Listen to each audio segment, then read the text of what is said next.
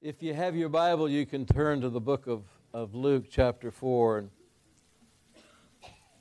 And I'm not, what I'm about to say, making light of all of you who need healing in your body. And specifically last night, I really saw like an open vision of Pam Thalls. And I saw her at this altar being prayed for, and that all of the reports that have come forth about her are declared null and void, that she is healed by the stripes of Jesus. We refuse anything contrary to that. And I say that to each and every one of you. You will never know the power of the Holy Spirit that wants to operate in your life through your coming into agreement with Him and your confession and your mind lining up with the leading of the Holy Spirit. Not what you think, but what God thinks. And when you come into agreement with God and you begin to think the way He thinks, then the power of God is a conduit, that you are a conduit for the power of God that's coming through you. Don't ever be moved by contradicting what people say. Don't ever be moved by contradicting what well-meaning, wonderful, educated doctors say. They're telling you to the best of their knowledge what they see, what they feel, what they've been trained in. So don't put them down, but you have a higher source, you have a higher physician. So turn to your neighbor and tell him, I have a higher physician. Of course, if you tell that doctor that, he's going to bring in a psychologist to talk to you. I was going to tell you the story real quickly about the first time that I prayed for somebody to be healed in the hospital, and some of you heard this story. I was in Pam's office this morning, and I was looking over her anointing oil, and one of them was actually a perfume from the Holy Land. And I thought, I remember my experience with perfume, and that was my first. How many of you not heard my story about my first anointing? Not heard it? Oh my goodness, a lot. Where have you been? Pastor Doherty asked me to go to the hospital and pray for this lady that was really in bad shape, and that wanted me to go and anoint her. Her sisters wanted her anointed with oil. And I had never anointed anyone with oil, but it didn't look like it was that hard. I've seen it before, and I thought, how hard can it be to sprinkle a little oil on your finger and put it on the head of an individual? That's normally how it was done.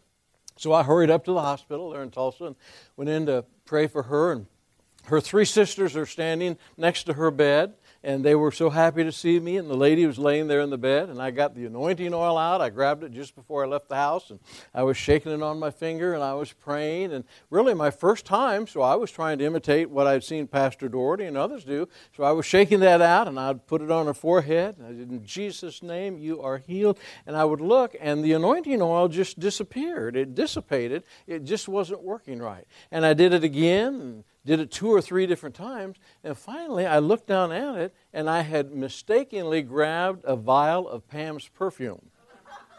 The perfume is beginning to fill the room after 2 or 3 shakes right now. Now, as God is my witness, because I have been accused of embellishing things over the years, but as God is my witness, this is the truth. The 3 sisters raised their hands and said, we can smell the aroma of the Holy Spirit. And they began praising God. And I am so embarrassed, but I'm the only person that knows the truth. And I'm going to make sure that I leave the room as the only person that knows the truth, because I told no one. And when I finally got out of there and got in that elevator, I started cracking up, laughing. It was one of the funniest experiences of my life. So when I saw that vial of perfume she had in there, and then I saw the real one. So you all got the real thing. And I'm not making light of this. This anointing oil through the Perry Stone Ministry comes from Jerusalem. And it has been prayed over. It has been prayed for. And I just thank God for every one of you being part of this church. Connie Brown, this morning I got up, and I thought, I need something humorous to start the service with. And that was a little humorous. But Connie Brown used to send me these emails all the time. Now, for all of you ladies that are here that have blonde hair, I do not agree with all the blonde jokes. Remember the blonde jokes that used to go around a lot? I don't believe that. You girls are extremely intelligent. However, the jokes were funny as heck sometimes. And Connie, being a blonde, would send me these jokes. You haven't sent me those in ages. But I thought about that this morning. And I saw this one joke. This lady is applying for admission into this school, and the school asked her, "What church do you prefer?" And this blonde lady said, "Red Brick." I'm sorry. I'm sorry. You'll have to get that later. And my nose is running, and I have no Kleenex. That is really embarrassing. Thank you, sweetheart. You could be my Kleenex runner. Okay, so it's good to laugh. And what we're talking about today, on a serious note, is what the Lord had put in my heart for 2014 about staying and being in position for victory. We are going out of here in a blaze of glory, folks. It doesn't matter what the world looks like, and the world is in trouble. The Ukraine, you need to pray for the Ukraine. You need to pray for that Russian communistic demonic force that is not dead in Russia. Not the Russian people, but that spirit that's on those Russian people. You know, some of the Russian troops have moved into the Ukraine. There's tragedy going on in the northern part of the South Sudan. Syria is a turmoil. You go all over the world and there's turmoil. And we like to think we live in a bubble in America, that it will never come here. Folks, Jesus said what's going to happen in Matthew 24. He said what's going to happen in 2 Timothy 3. It will not be delayed. It will come on God's time frame. Now, the good news is that the men and women of God are going to be prepared for these times. We're going to know exactly what to do, how to do it, and we're going to go from glory to glory because we're going from victory to victory. And the word of the Lord today is the power of being led by the Holy Spirit. Now, the first series, or not a series, well, it is a series I'm putting together, but the first one was on the power of love. The second one was on the power of your thought life and your mind. And this one is on the power of being led by the Holy Spirit. I thank God when we were led to Tulsa, Oklahoma, right after I got saved and met Pam and got her name in the middle of the night and didn't even realize it, that I was being led by the Holy Spirit at that moment. I didn't understand how all of that worked, but we came under the anointed ministry of a man who is one of his primary thrusts, other than the foundation of the Word of God, is, what is the Holy Spirit saying to you? Are you being led by the Holy Spirit? Are you following the leading of the Holy Spirit? Now, unless you think that I am technologically not with the program, you absolutely are correct. When it comes to all these technological devices, I am not into it because I don't understand all of them and have no desire to understand all of them. I have a desire for somebody to put it in front of me and say, this is all you have to do is push this button and it will work. So I understand from that standpoint of my age and my interest level, I'm not into it. But there is something in my spirit that tells me that technology is a detriment if that's your focus. The things of this world that are coming into us, knowledge increasing, all these kind of things, and people looking all of the time at these little devices and what everybody's doing and what is this and what is it, it takes your attention away from the leading of the Holy Spirit. The most important thing in your life should be living the Word of God and following the leading of the Holy Spirit, because God has a plan for your life. Everybody say, God has a plan for my life. Turn to your neighbor and tell them, God's got a plan for your life. Now, when I first got saved, one of the first scriptures I ever heard was John 14:14. And it says, if you ask anything in my name, I will do it. I thought, I can sign on for that. That's a heck of a deal. I got a lot of stuff I want God to do for me. And I thought, now I know in my right mind I would have never done this, but I'm telling you, this is exactly what I did. I thought God was working for me. Now, I know that sounds silly to you. But I thought, if you ask anything in my name, I will do it. I read a couple of books by some flaky people that said, you say anything you want and God will do it. And I thought, well, I like that. I can serve a God like that. And so the first thing I asked for was a Lincoln Continental. Never got a Lincoln Continental. I was into things. I was really ready for that stuff. And then I realized that, no, that's not the way it works. I am working for God, and you are working for God. So tell your neighbor, you're working for God. Now, if you're showing up for work, you're concerned about what God wants you to do. And if you get a hold of this message, it will absolutely change your life.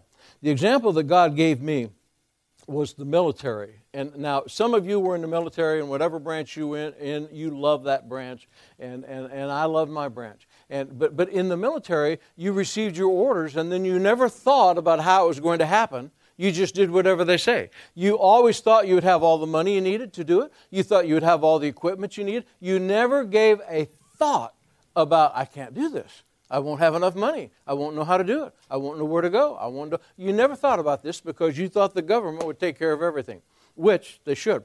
Well, when you are following the leading of the Holy Spirit, that means God has gone ahead and prepared the way and taken care of every need that you have. And I remember when you guys know, I was struggling in the very beginning. I hadn't been saved that long. But all I heard when I would go to pray, Pam would tell me, get your prayer journal. I've advanced to leather right now, hallelujah. But my prayer journals used to be Walmart, 89-cent prayer journals. I still have them from the very beginning, with the exception of the first day or two. That I found. First day or two, my prayer journal didn't come to pass, so I threw them all away. Yeah, man of patience. But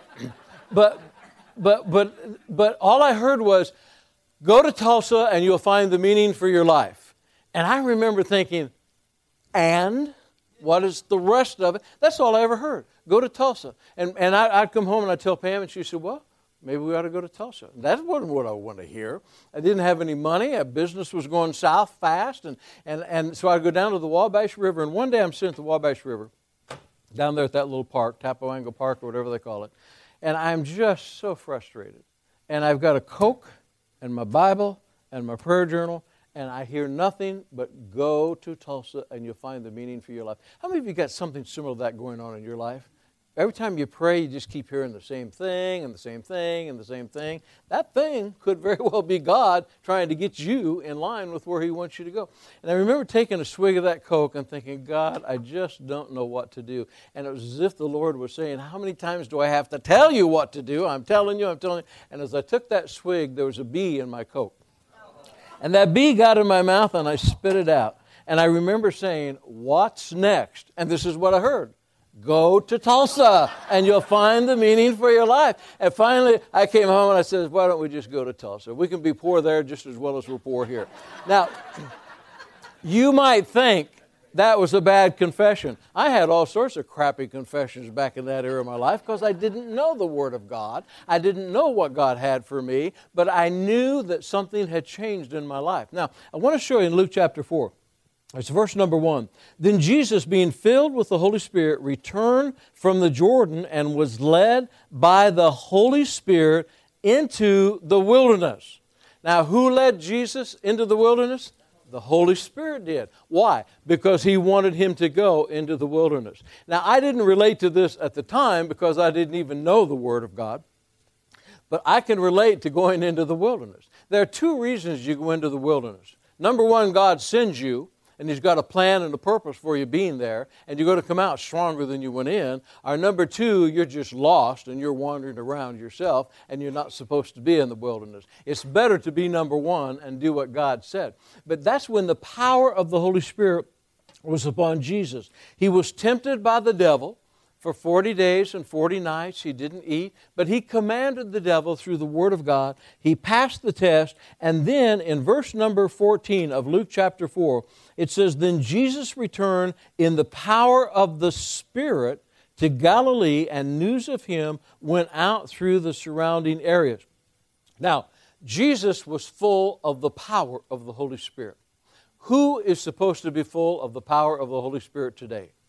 Every single believer. So let's all say it. If you know Jesus, let's say it. I am. If you're full of the power of the Holy Spirit, then you have the power of the Word of God. You have the same power resident within you that Jesus had, and you know where you're going because the Holy Spirit is going ahead and preparing the way, and He is showing you.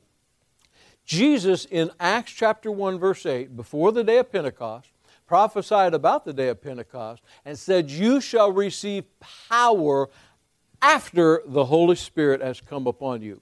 When you received Jesus in your life, the power of the Holy Spirit came into your life. And you have that same power that raised Jesus from the dead. So therefore, God wants to show you what the plan for your life is. And if you're not careful, you'll start to orchestrate your own plan and your own purpose.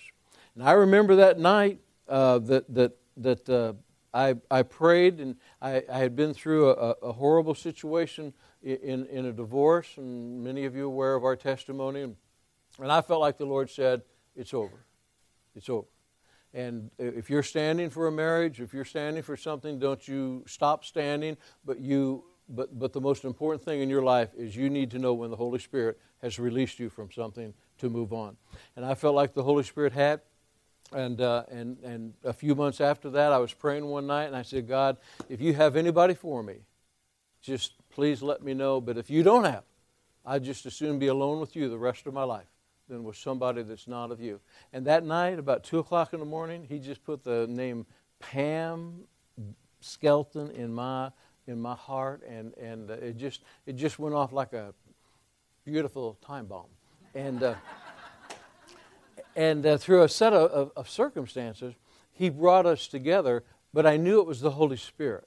When you know it's the Holy Spirit, you are confident in him that he is showing you what to do because he cares about each and every one of us.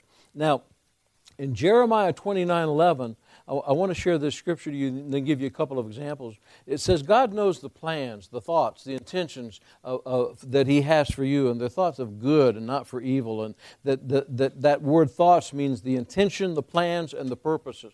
Sometimes we look in all the wrong places for what we're going to do with the rest of our lives. How many of you are not sure yet what God wants to do with the rest of your life? Can I see your hand?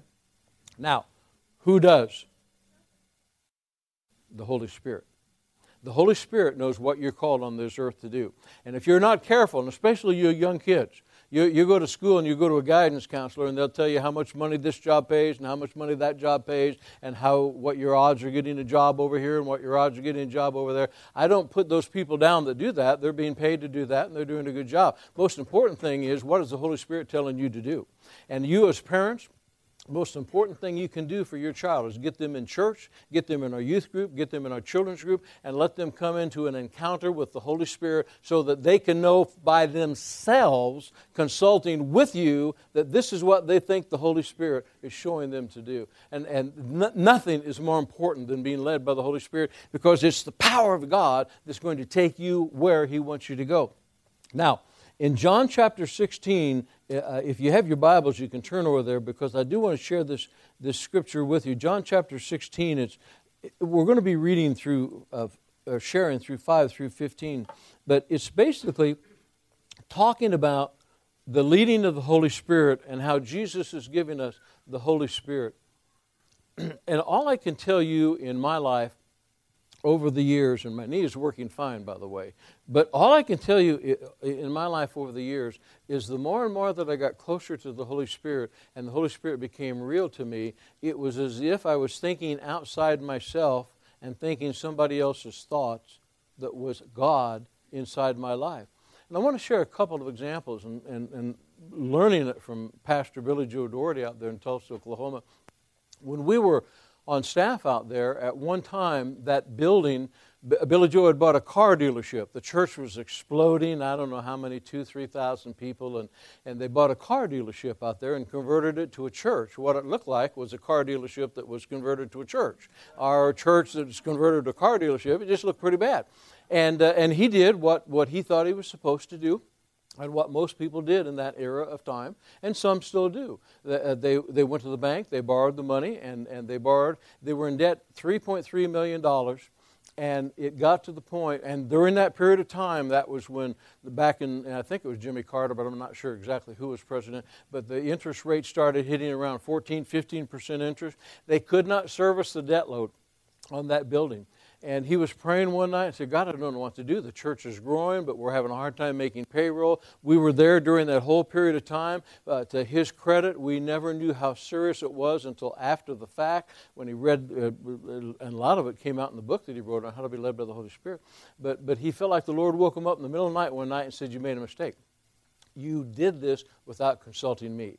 This is not what I have for you. And I never forget when he stood up in front of the congregation and said, I have made a mistake. I have repented before God. We're going to sell this building. We're going to get out of debt, and we're going to stay out of debt. And through a series of events, when he came into the leadership and the submission to the Holy Spirit, God sent Sam Walton the richest man, one of the richest men in America at that time, to Tulsa, Oklahoma to find a site for a Sam's Club. They found the one that they liked. It happened to be the church that looked like a car dealership or the car dealership that looked like a church. And they gave them over $3.3 million in one moment of time, took the church out of debt. We had extra money after it was all taken care of, and they came in and bulldozed the church down, and they did it all for the land. I'm telling you, God knows where you are. Turn to your neighbor and tell him, God knows where you are. And it's the following of the leading of the Holy Spirit. And Billy Joe used to say to us all the time, what time do we end? 10:30, okay. Billy Joe used to say to us all the time, Pam, what's the Holy Spirit saying to you? Now, you shouldn't have to conjure up what the Holy Spirit's saying. But I want you to turn to your neighbor and say, pay attention. Because from now on, when people come to me, and I'm going to say, Joe, you know what? I just love this guy's name. Joe, his dad led me to Jesus. Oh, I'm so thankful for his dad. But I'm going to say, Joe, what's the Holy Spirit saying to you? And Joe's going to look at me, and he's going to say, I believe the Holy Spirit is telling me da-da-da-da-da-da-da-da-da-da. But if he says to me, I don't know, I'm going to say, Joe, you're too busy doing nothing. Because you've got to know what the Holy Spirit is saying. Now, there's a couple stories that happened just recently. And the one lady, I haven't got her permission to tell the story, but she's not here, so I'll tell it anyway. Now, this one is a while ago that this one happened, and I've shared this story before. But we were helping a lady in our church whose husband had died, and we did the funeral, and it was a tragedy, a real tragedy. And the lady left our church, and we were helping her with benevolence, but she moved up north, and we were helping her with benevolence. And back then, we were going through some tight times, and it wasn't the benevolence that we were helping her with was causing us to struggle per se, but it was just, you know, what are we doing helping somebody who doesn't even attend our church, and they moved away and we never even see them. And sometimes they would ask me, what about this benevolence? We do it every week. And I said, well, let me pray. And I pray about it, and I felt the Lord said, continue to help her. And so we just continued on and on and on and on. And one day the lady came into the church. Now, we're following the leading of the Holy Spirit. Everybody say there's power there. Tell your neighbor there's power there. So the leading of the Holy Spirit was to help her. Now, are we always 100% right? No, I've not always been 100% right, but I'd rather be wrong thinking I'm right than not doing something. Does that make sense to you? Okay, because you got to get that deep in your spirit. Otherwise, you'll think, well, I'm not going to do anything because I might be wrong. You will be wrong sometimes, but you'll learn from it. That's what Romans 8:28 says. All things work together for good to those who love God and are called according to His purpose. So this lady came in, and she wanted to see me, and she came back to the office, and she sat down there, and she said, I want you to know that I don't need any more help with benevolence. I'm doing great. Finances are taken care of. Everything is fine. I just thank you so much for helping me.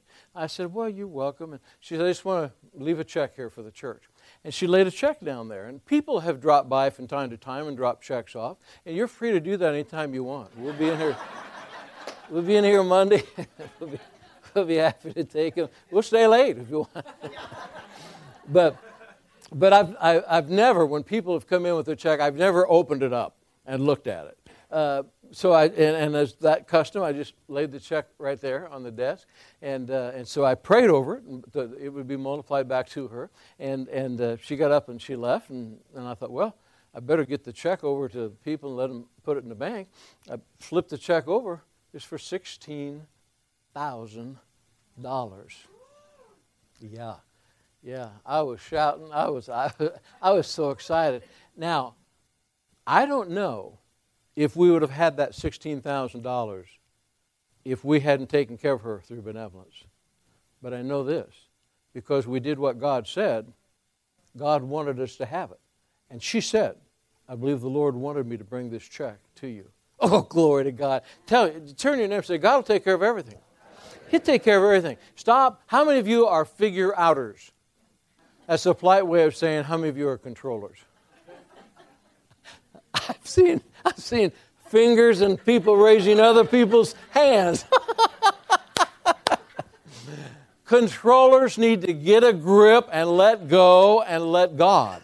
And if you'll do that, you'll find it's a whole lot easier to just ask God, what do you want me to do? And if you're not hearing, He's probably already told you what to do, and you haven't done it. So you're going to hear the same thing over and over again. Just recently, I did a service for a lady, a funeral service, and as is the custom with some people, I never want any money, ever, to do a wedding, to do a funeral service, etc. Sometimes people, out of the goodness of their heart, they want to give you money, and so I understand that. And I've called people, and I said, look, I don't want anything. And they said, look, we want to bless you. Put it in the church. Give it to your wife. Do it. I don't think I've had anybody say that. Give it to your wife. That's a slip. But anyway, I got this check from this lady, and she sent it to me, and I knew that she was struggling a little bit with the funeral expenses anyway, but I didn't want the check anyway. So I sent the check back to her, and I said, look, I appreciate it. I appreciate your heart. You do whatever you want to do with that check, but I just don't want you to feel like you need to give me anything. She came into the church, what was it, 2 weeks ago, and is it $12,000? She came in the church 2 weeks ago and dropped off a check for $12,000 to bless the church and to bless the ministry. Can you say hallelujah? Now, give the Lord a hand. See, He's no respecter of persons. And what He's watching, He has everything orchestrated.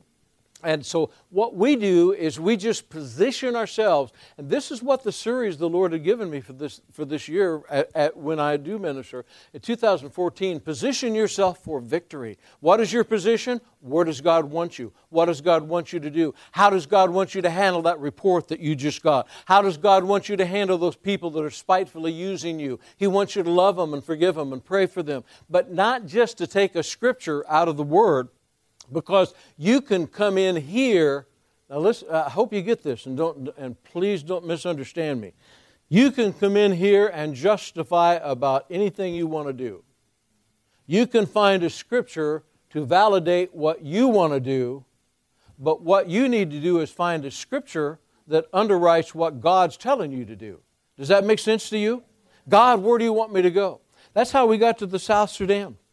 We got to the South Sudan and continue to pray for the Sudan. They're continuing to have problems over there and situations and ethnic situations. But God said, I want you to go to the Sudan and I want you to help them over there. And one thing after another led to $12,000 coming in for the first tournament, $50,000 coming in, $70,000 coming in, getting ready possibly for another tournament. I found another putt-putt golf course that's open to us. Oh, hallelujah. And the guy said, I'll be happy to help you. I'm into putt-putt golf. So anyway, now, what does all that have to do? In John chapter 16, Jesus said in verse number 13, when the Spirit of truth, or the Holy Spirit, has come, He will guide you into all truth. He will speak not on His own authority, but whatever He hears He will speak, and He will tell you of things to come. He will glorify Me, and He will take of what is mine and declare it to you. In other words, God is going to show you what's to come in your life, what's to come in this world. Sometimes when I have been sharing on the end times and what is about to happen, some people say, well, I just don't believe that. You don't have to believe it, but Jesus told it it's coming. Matthew 24, 2 Timothy chapter 3, it is not coming, it is in the world today. All hell is going to break loose. But we as believers are going to be okay if we're doing what God told us to do. The darkness is going to intensify. The light is going to intensify. There's a great example of that I was looking at the other day. Some of you probably already seen this. If you go on the internet and you look on the satellite imagery, you can look at North and South Korea. And other areas in the world too like that. But in North Korea at night, it's total dark, total black. South Korea is alive, it's light, it's all well, and it just shows you what demonic forces will do around the world. Folks, we have nothing to be afraid of. Turn to your neighbor, you have nothing to be afraid of. If you're being led by the Holy Spirit. Todd, I'm sorry I haven't called you back yet, but I'm still ready to. Just thought about that. Everybody says there's nothing to be afraid of. Fear is of the devil, worry, anxiety. All you need is one word from the Lord. God, what do you want me to do? I remember when God told us to go to Tulsa, and it was hard for me. And I told my parents, and it was hard for them. We told your parents, it was hard for them. We told the kids, they weren't very excited. We went out to Tulsa, we got planted, went through the wilderness, came out. Hey, not too bad. God's doing a work out here. Everything's fine. God spoke to us and said, I want you to go back to Lafayette. And I said, I'm not going back to Lafayette. Giants back there. I'm going to Indianapolis. I would drive up. You would think I'm smarter than I am, but I'm really not. I would drive from Tulsa to Indianapolis to try to find a place for the church. And I couldn't find any place. And it was because I was in the wrong city. And my wife would just look at me, smile, and say, whatever you think, honey. That used to drive me up a wall. Whatever you think, honey. But then when God spoke to us, and I really let it get settled that God wanted us to come back here. And I said, I said, it's kind of a fleece, but I said, God, if you really want us to go, could you please show me? And Billy Joe called me.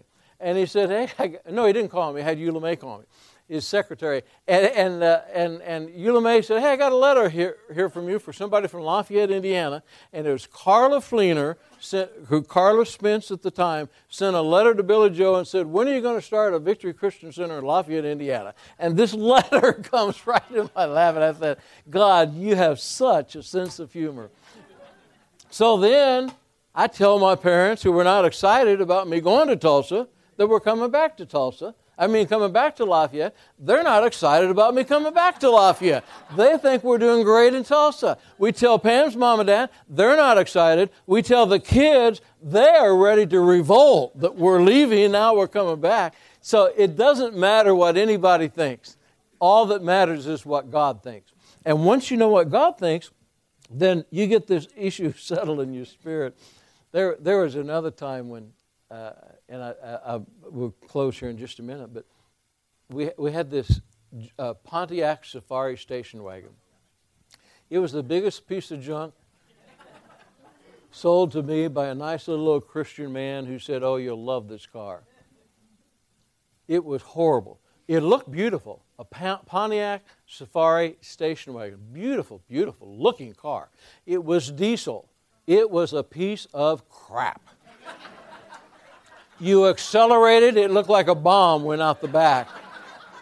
This is not a lie. I pulled out in front of a lady in a convertible in Tulsa one time on Sheridan, and I floored it. Now, when you floored it, first of all, it never went anywhere. All it did was shot smoke out.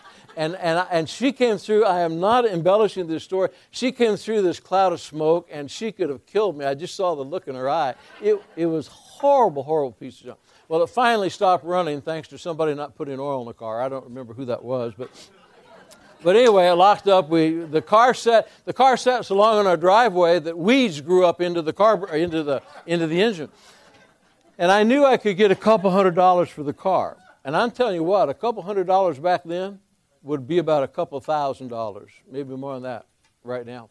And I pray about it, and I knew a family that needed a car. He was an auto mechanic. And I knew that he needed a car. And I talked to him one day, and he said, oh, that's a good car. I know how that car works. He said, I can get an engine for $200-300, put an engine in there and all. And instantly when he said that, this is what I heard. Give him your car. He was thinking about fixing it for me. And this is what I heard, give him your car. And I said, well, I can give him the car or I can have $200. Well, it was a no-brainer in the natural, but in the realm of the spirit, I've got a contradiction going on. Everybody there? You ever lived with the contradiction? Let me see the hands of all the people who live in the contradiction. You know what I'm talking about. And so all of a sudden, it was just like, nope, the issue's settled. I trust God more than I trust myself. Give him the car. So we gave him the car. Shortly after that, you think I could tell that he did that now? He told me never to tell anybody. What do you think? Yeah, but he's watching. I know he watches me all the time. You are so sweet. This guy bought a car in Tulsa, and it was a brand new Chevy Caprice, beautiful two-tone bluish gray, plush velour seat. It's so beautiful. And we drove the car on the lot to where we were. I saw the car, and I told Pam, I said, wow, if I were going to buy a car, That would be the car. I love that car. Well, fast forward a couple years from that, and the whole scenario with this Pontiac Safari wagon. I'm walking out of the Mabee Center one day, and the guy's sitting in his car. And he said, "Hey, Bill, come over here. I want to tell you something." I said, "What's that?" And he said, "God spoke to me to give you this car." And I remember it just like it was yesterday. It was like, is this real? It was like a fog. Is this real? And he said, "Only one condition." I said, "What's that?" And he said, "Don't tell anybody I did it." I said, "I can meet that condition." And he gave us that car. And I've heard those stories, but I'd never been a recipient or part of that story. I believe with all of my heart that story was tied into giving that Pontiac Safari wagon away. I really do. I believe that I may never know what would have happened had I not. And God could have done it another way. I'm not saying He couldn't do it another way.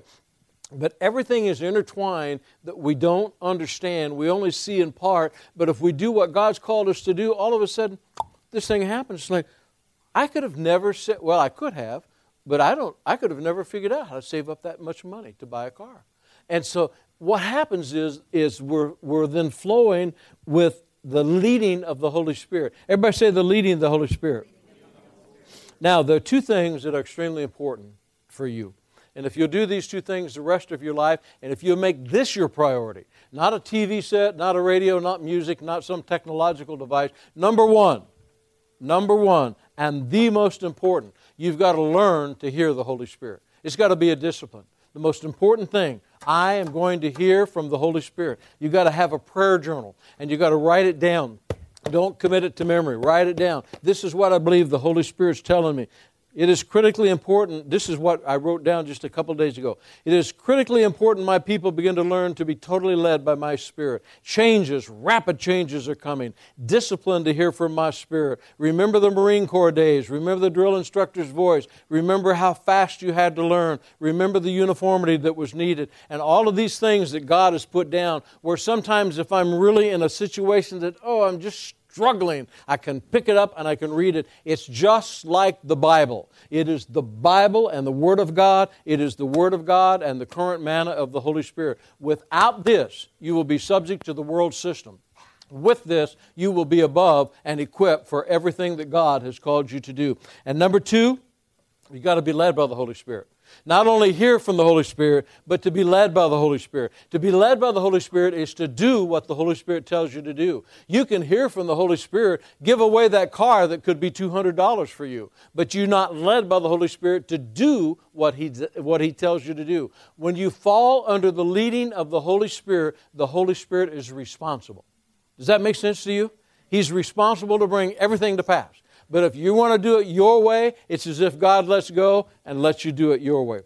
I'm going to give you two quick examples of that as we close. So in the book of Numbers, chapter 13, verse 30 and 31, familiar scripture to many of us in this church because I've preached there a lot, so have others in this church. It's the story of the children of God getting ready to go into the promised land. They've spoken to Moses, they've spoken to the word of the Lord has come forth by the power of the Spirit of the living God, and He's told them, I'm giving you the land, and this is what I want you to do, and He gave him instructions. God always gives you instructions. He won't give you everything, but He'll tell you the next step, and the next step, and the next step, and the next step. And if you do this step, it's like that coal miner's light, then you'll see the next one and the next one as you step forward. And Joshua and Caleb, when they arrived on the scene, if you're familiar with the story, basically in verse number 30 of Numbers chapter 13, they said, we are well able to take the land because God told us. 4 words, we are well able. There were 12 spies that came back and they went into the land and they saw the same thing. Everybody say the same thing. Turn to your neighbor and say, they saw the same thing. These 12 spies saw the same thing. But they came back and they had 2 reports. Caleb and Joshua came back and they said, we are well able. The 10 spies came back and we said, we are not able. What happened? Caleb and Joshua were seeing what God said. They saw what God said by His Spirit, and they were focused on the Spirit. The 10 spies were focused on circumstances. Turn to your neighbor and say, he may be talking to you now. I am amazed at how many people are focused on circumstances. The report you just received, the situation that just developed, the adverse situation that just happened. Circumstance, circumstance, circumstance, circumstance. You talk to somebody and say, well, under the circumstances, I am. We are not under the circumstances. We dictate to circumstances. We aren't focused on circumstances. We are focused upon the leading of the Holy Spirit. What is the leading of the Holy Spirit in my life? Where does God want me to go with the rest of my life? How does God want me to handle this situation? You know the rest of the story. They didn't go into the promised land for over 40 years. Those people that gave that evil report died in the wilderness. Joshua and Caleb went in because they stood on the leading of the Holy Spirit, and God rewarded their faithfulness. But if you get a grip of how important it is, that the most important thing in your life should be to follow the leading of the Holy Spirit. And you might say, well, no, wait a minute, I thought the most important thing is to exalt Jesus. If you're following the leading of the Holy Spirit, you are exalting Jesus. Because everywhere the Holy Spirit goes, everything the Holy Spirit does, He declares the things of Jesus to us, and the Holy Spirit always exalts the name of Jesus. Let's stand to our feet. God has a wonderful plan for your life. God has a wonderful plan for America. God has a wonderful plan for the nations of this world. But we know this. We know that nation after nation after nation will turn against God. We know that there are many situations and circumstances where the governments will come against God. We are living in an era in our own nation where we have serious problems. But we are above governments. We are above circumstances and situations. And we are going from glory to glory. The scripture that the Lord gave me in the beginning for these series that I'm putting together was in 1 Corinthians chapter 15, verse 57 and 58. Thanks be to God who gives us the victory through our Lord and Savior Jesus Christ. Therefore be steadfast, immovable, always abounding in the work of the Lord. What is the work of the Lord? It's doing whatever God said. We hope you've been encouraged, strengthened, and challenged in your walk with Jesus. If you need prayer for situations in your life, we encourage you to email us at prayer@victorylafayette.org or call our offices at 765-447-7777. If you desire to make Jesus the Lord of your life, or if you've drifted away from the relationship you once had, I encourage you to pray this prayer with me today. Heavenly Father, I believe that you love me. I believe Jesus died for me and rose from the dead. Today, I confess Jesus as my Lord and Savior, and I receive the forgiveness for all my sins. Holy Spirit, I thank you that you come into my life and empower me to live a victorious life. Thank you for saving me. In Jesus' name, amen.